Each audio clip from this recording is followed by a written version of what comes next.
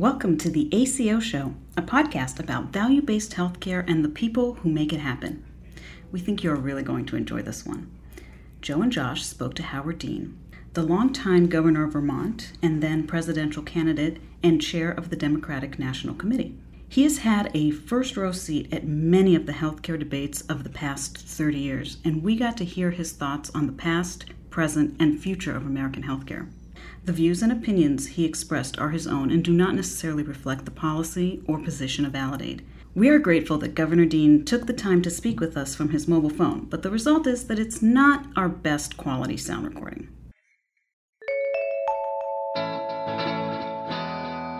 Welcome to the ACO Show. This is Joe Schunkweiler. I'm a physician and I lead adoption and training here at Validate, and we're very excited to have a very special guest today, Governor Howard Dean. I'm Josh Israel, a psychiatrist and a medical director at Validate. Governor Dean, thank you for being with us today.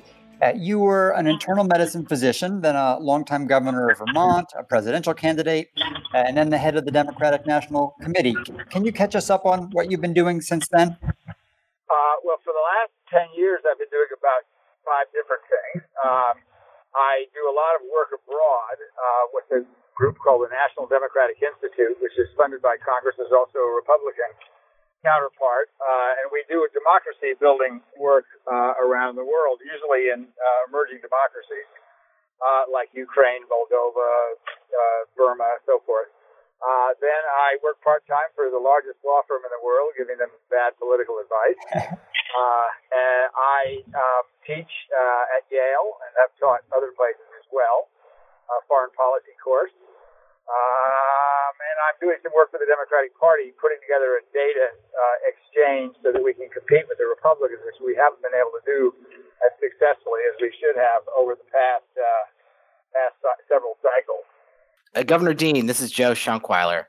I'm curious, given that your background as a physician and our focus as a company and the two formerly practicing physicians that are chatting with you now, were there particular things about your own background in clinical medicine that informed your work in government or even now? The most important thing was being trained scientifically, although that doesn't seem to have sunk in with some of the people on the other side of the aisle. But I care what the facts are enormously. If you have an ideology, the facts always trump the ideology. If the facts are wrong, you should change your beliefs, not change the facts, which I think is a huge problem in government today. I ended up kind of in the middle of the road. I was conservative about money and liberal about personal issues, and that's because that's where the facts led me. Now, you are married to another physician, Dr. Judith Steinberg. Does she still practice in Vermont? She does. She has a small practice with 3 other physicians, and she's been there for 35 years. Now, a lot of us doctors come home at the end of the day, and we have some gripes about billing and paperwork and insurance companies. Did your dinner table conversations involve being told that you had to go out and fix these things by tomorrow? Well, the medical system is broken. And it's broken for a very simple reason, and we're never going to fix it until you fix this very simple reason. The society pays us to do as much as we possibly can, whether you need it or not. And the reason things get so expensive, this Republican notion that if only people posted their prices, competition would drive prices down, that's completely untrue. Reimbursement is based on the procedure, and we do not consume medicine the way we buy cars or buy homes. We're pretty good at buying cars and homes. We're even pretty good at buying insurance. We are terrible about buying medicine because we are emotional at the time. The stakes are enormous. And, of course, most of us don't have the incredible training to know whether we need the $250,000 cancer treatment or the $150,000. And the insurance companies are basically, all their role is to take in our money and then parcel it out to various providers. And you need to combine that function. And it is done under Kaiser, for example. They get paid for keeping people well. Most of us in the medical profession, particularly hospitals, get paid only when you get really sick. Governor Dean, we work in the value-based care space, particularly focused on accountable care organizations. And given your background both as a clinician and in politics and policy, is that something that you encountered, the idea of shifting to value when you were still heavily involved in the policymaking side? Yeah, but unfortunately, value-based reimbursement has become a code word for, let's not do managed care. I think it's a tiny step in the right direction. Real value-based reimbursement has to be capitated care. And because there is an ACO now, or are ACOs now, we have now an instrument for doing that. There's no reason that, and this is in fact happening around the country. Insurance companies are buying hospitals, and hospitals are buying insurance companies. Once you give a payment to a hospital/insurance company, there's no reason to give them any more. They can budget. They can use actuarial methods to figure out what they should charge. And suddenly it becomes more profitable for them to keep you out of the hospital than it does to put you in the hospital. That is what we're really looking for. Now, accountable care organizations, as you know, don't work on capitation. Why is it that you feel that that's the best solution? Because it's the only solution that actually uses market forces. The people who make the decisions must take risk in the market economy. And that's not how it works now. The insurance company takes the risk, and it passes the responsibility and the money on and the cost on to us, either the providers by limiting provider reimbursement or the patients by increasing their deductible. They're just pass-through financial people who just skim a hell of a lot out of the system without providing any value anymore. The real value has to be in capitated care. And what would be the check on that to prevent the bad old days of managed care organizations? You're always going to have a problem in healthcare. You're always going to have people who are feeling that getting screwed. Today, they get screwed by being charged too much and by having Medicaid and Medicare overbilled under the system. And I'm recommending, which exists today, you'll have people who don't think they get enough care. So there's going to have to be some regulation, but there's so much regulation now, it's breaking the system. Governor Dean, we often talk about politics as the art of the possible, and you obviously know this better than anybody, especially given your experience in Vermont. You talked about ACOs as a small step. What do you think is the next best step? What's the next small step? The ACO is potentially a big step because vertically integrated care allows you in a single institution to make decisions internally about how to spend the money best for the patients. So the ACO is a big step. The next step has to be the combining of the insurance function with the ACO to create capitated care organizations. Specifically, Governor, if you could talk about the role that you see the states playing in this, because I know that we sometimes forget that we have 50 different laboratories in the United States to do this kind of innovation. Well, I mean, obviously states have very different records. For example, Texas has 22% of its kids with no insurance. That's ridiculous. That's outrageous. Massachusetts and Vermont virtually have 100%. Everybody under 18 has health care coverage. And Massachusetts is very close to having 100% health care coverage among all its citizens. So different states do it differently. I think it's fine to have the states do it, but there have to be federal standards. Texas clearly doesn't meet the standards. Arkansas, which just threw 140,000 people off Medicaid, doesn't meet the standards. A lot of the states that wouldn't take the Medicaid match for ideological reasons because they didn't like Obama, they don't meet the standards. The standard has to be universal health care for all Americans. And do you think that that's possible right now? Of course it's possible. It would have been done had we passed the public option when the Affordable Care Act passed, because people would have had a choice between the private sector and Medicare. And I think that's the way to get it done. And I think you're going to see that. I do not believe I believe we will have Medicare for all optional. We're not going to have Medicare for all where all the insurance companies are put out of business, not because the insurance companies are so powerful and they have lobbyists, but because the average American wants to make their own decision about having private versus public health care. And that's always the way it's going to be in this, our most libertarian country in the world. Sure. Governor, you touched on the need for data in the political process.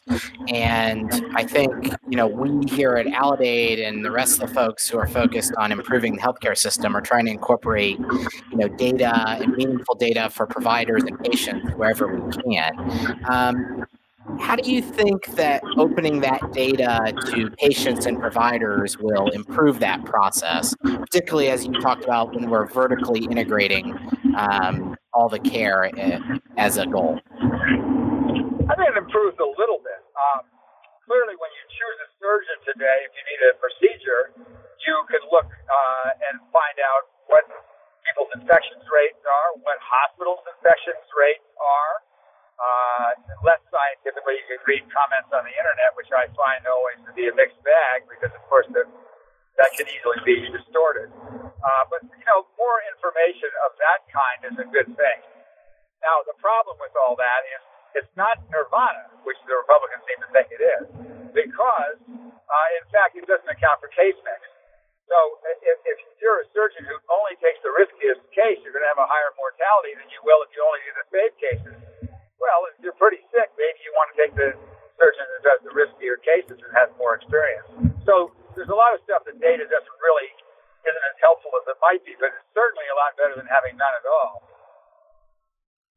I have one more political question, which is we are still in the thick of the Democratic primary debate season and the various competing plans that the candidates talk about. And you would know maybe better than anybody, what is the point of it when they describe their plans, given that plans are done by Congress? Should we be paying a whole lot of attention when a Democratic presidential candidate has a 50-point plan for healthcare? Well, it does say how they think. I mean, that's helpful. But you're right. The plans are mostly for newspaper editors and reporters. They're not for the average voter. The voter doesn't care a lot about the plan. Sometimes something big comes out of a plan, like, we're going to do away with private insurance. That is, that people notice that, and it's going to determine their vote. And I think you're going to see people backing away from that unless Bernie gets the nomination. He doesn't back away from his beliefs. I think the plans are useful, but they certainly don't drive votes very often, although they can if it's an area like healthcare and a topic that's easy to understand. Governor, one thing that I'm amazed by as a long-term political watcher and a former Senate staffer is the how aggressive the Democrats have been during the primary season with these plans. Has that surprised you at all, given what you know about the polling data, or not surprised you, given what you know about the Democratic primary voter base? Well, the primary voters are usually generally better informed than the average member of the electorate, first of all. And second of all, healthcare is a really hot issue. It's bankrupted a whole lot of ordinary people who are no longer able to survive because they've gone broke over healthcare reasons. And so they have very, very strong feelings about things like drug prices and hospital prices and Medicare for all and universal healthcare. There's an enormous constituency for universal health care. 70% of the public believes that Medicare for all ought to be an option. If that drops down into the 30s or 20s, when you say you have to get rid of your insurance, people will get rid of their insurance, but they just don't want to be told that's what they're going to have to do. And if they're going to do it, they want to do it in their own timetable. And Governor, you were on the board of directors of Tilray, a Canadian company that was the first cannabis company to debut on the NASDAQ stock exchange. What drew you to that? Well, I was very much against legalizing marijuana when I was governor. Two things changed my mind. One was my daughter's a public defender in the South Bronx. Many of her clients are poor, members of minority groups, undereducated because the schools aren't so great up there. And a marijuana conviction will take them out of the above-ground workforce for their entire lives. So that seemed out of proportion to me. The other thing is, when I was governor, I felt that the people who were lobbying for medical uses of marijuana, first of all, didn't have good data. And second of all, I felt they were being disingenuous because they were using medical marijuana as a wedge to legalize pot, not because they had data that showed that medical marijuana worked. Mm-hmm. In the ensuing 15, 20 years, the data has gotten much better. There are some things that particularly CBD does that are valuable. It may be that THC even helps with addiction, with opioid addiction. So there are now appearing to be some legitimate uses for a drug that is much less toxic than some of the drugs that we use to combat some of these problems. I am deeply concerned about young people using marijuana in an unauthorized way, but I think that to oppose the legalization is probably a position that is a losing position as far as the facts go. As a psychiatrist, I have mixed feelings, as I've certainly had a fair number of patients who I watch their ambition get sapped away from smoking weed every day, but then a lot of people who, exactly as you say, end up really just being deprived of participating in our economy for the rest of their lives for smoking some pot. So yeah, complex issue. I appreciate your take on that. It's a little like educating people about alcohol, which actually is a far more destructive drug. Pot can be destructive. There's no question about that. And you've obviously seen that in your practice, as I saw to a much smaller degree in my internal medicine practice. So this is not a benign drug, but it's probably more benign than alcohol. We clearly have to do education about this. And unfortunately, some of the education is happening now with this vaping crisis that I didn't see coming, and most people didn't either, I guess. Yeah, if you go to concerts in California now, they'll announce over the PA that, at the set break there will be a doctor out in the lobby, and if you pay him a little bit of money, you can get a medical marijuana card. So it's just hard to get the balance right on this issue. Yeah, that is not. I mean, I don't think that's the proper way to administer any kind of medicine, let alone medical marijuana. I mean, if we're going to treat it as a medicine, we should treat it as a real medicine. Yeah. Governor, a lot of our listeners are physicians who are looking to understand value-based care and ACOs, or who may already be part of ACOs. Do you have any message to physicians who want to get involved in this and change the underlying policy, given that that's exactly the course that you took? Yeah, I mean, my message is that we're all better with capitated care. Now, there are many physicians who resist capitated care. It's going to happen because it's the only way we're ultimately going to control healthcare costs. And right now, insurance companies use up about 20% of the money, and it's basically, or the insurance system, that is, the down coding that they do after the up coding in the hospital. None of that has to happen if you have capitated care. Here's the other thing that I think many doctors don't understand about capitated care, although the ones that do have most of the power in the medical system, which is another reason that this doesn't happen sooner. Capitated care makes primary care people more valuable because now the emphasis is on keeping people out of the hospital and out of the operating room. The operating room is no longer a profit center. The ICU is no longer a profit center because you need to spend more money and you don't get paid anything extra. And assuming you've done your actuarial work properly, you soon realize that you're much better off hiring nurse practitioners and internists and pediatricians and primary care providers than you are hiring cardiac surgeons. So, of course, the cardiac surgeons who are making millions of dollars a year are going to resist that, and they have tremendous power to resist that today because they're usually the major revenue enhancers of any ACO or any system. If you go to a capitated care system, also you all of a sudden empower primary care people. Again, we talked previously, there's going to have to be some regulation. We don't want people not being paid enough and losing people. But on the other hand, maybe if we didn't pay for medicine the way we pay for it, and maybe if medical school didn't cost $300,000, we might be in a position where we could have more primary care doctors who got paid better than they do today.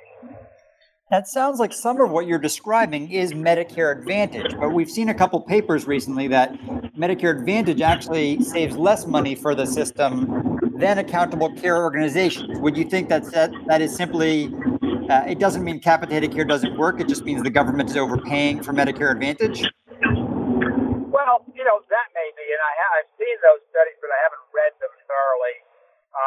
Medicare Advantage, at least in the Part D, has actually saved money. It was something the Democrats were wrong about. That was a Republican plan. The Democrats voted against it because it was a Republican plan under George W. Bush. And it turns out to have worked well and been mostly under budget and saved the recipients of Medicare on Part D a lot.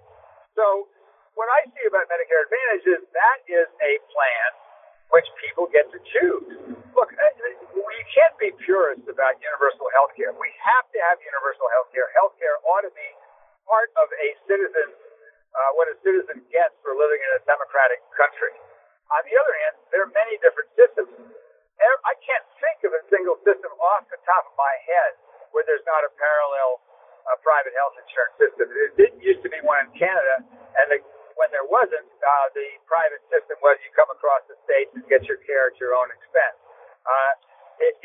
For example, in the Netherlands and Switzerland, they have universal healthcare system that's entirely based on private insurance. So I think we can't get into an ideology. Yes, insurance companies make outrageous profits really for not doing much other than shunting our money around to the various physicians we might choose. There has to be a better way of doing it than that. Now, you may know that Part D expenditures, the amount that Medicare spends on outpatient medications, is not part of the cost of care in accountable care organizations. So essentially, there's not strong incentive to reduce savings on medications for patients in accountable care organizations. Do you have any insight as to why that would not have been included in the targets for reducing the cost of care? I don't. I wasn't there. I mean, I wasn't obviously never served in Congress. I think that what they did was basically subsidize. I mean, it was genius politically. The biggest people who were most upset about drug costs were older people, and so what they did was use the federal government and the negotiating power of the federal government indirectly to make it possible easier for older people to get medications. So I don't really have an insight as to why that is. One of the most interesting things, which I think there really will be a lot of resistance to, is I wonder if you can't set up pharmaceuticals as yet just another modality. Why can't pharmaceuticals compete against cardiac surgery? Devices certainly are. In other words, maybe instead of having Medicare negotiated with the pharmaceutical companies, which of course the pharmaceutical companies are very much against, what would happen if you were running an ACO, a capitated ACO, and when you made the allocations as the chief of staff and the CEO of the hospital and the committee that was to do this, you had drugs in that mix. Well, I'll tell you why I think this way. So when I was practicing, if you came in with a big anterior MI, you were going to be in the hospital for 10 to 14 days, assuming all went well. Well, today, that stay has dropped dramatically. And why is that? Most likely because of pharmaceuticals keeping people out of the hospital. So really, pharmaceuticals are just another medical modality. Why not put them in the same mix as every other medical modality and have people decide which drugs they want to give out and what makes the most sense? Now, if you do that, there are some drugs that initially have to be subsidized. I just read last week about a $1.2 million injection, which reversed one of the fairly rare diseases, musculodegenerative diseases, but it reversed it permanently. So it's one shot, and your child who is now beginning to suffer from musculoskeletal disease gets cured. Well, you're not going to have hospitals in the business of doing that. So there's going to be some discussion about between the medical community, the government, and individual providers and hospital providers on something like that. But many of these drugs could simply be pitted against other therapies and have to prove their worth and in a refereed manner by each individual ACO. Governor Dean, thank you so much for joining us today. I'm certain that everyone will enjoy hearing your thoughts and learning about your experience. It's been a real pleasure. Thanks very much. I appreciate being asked.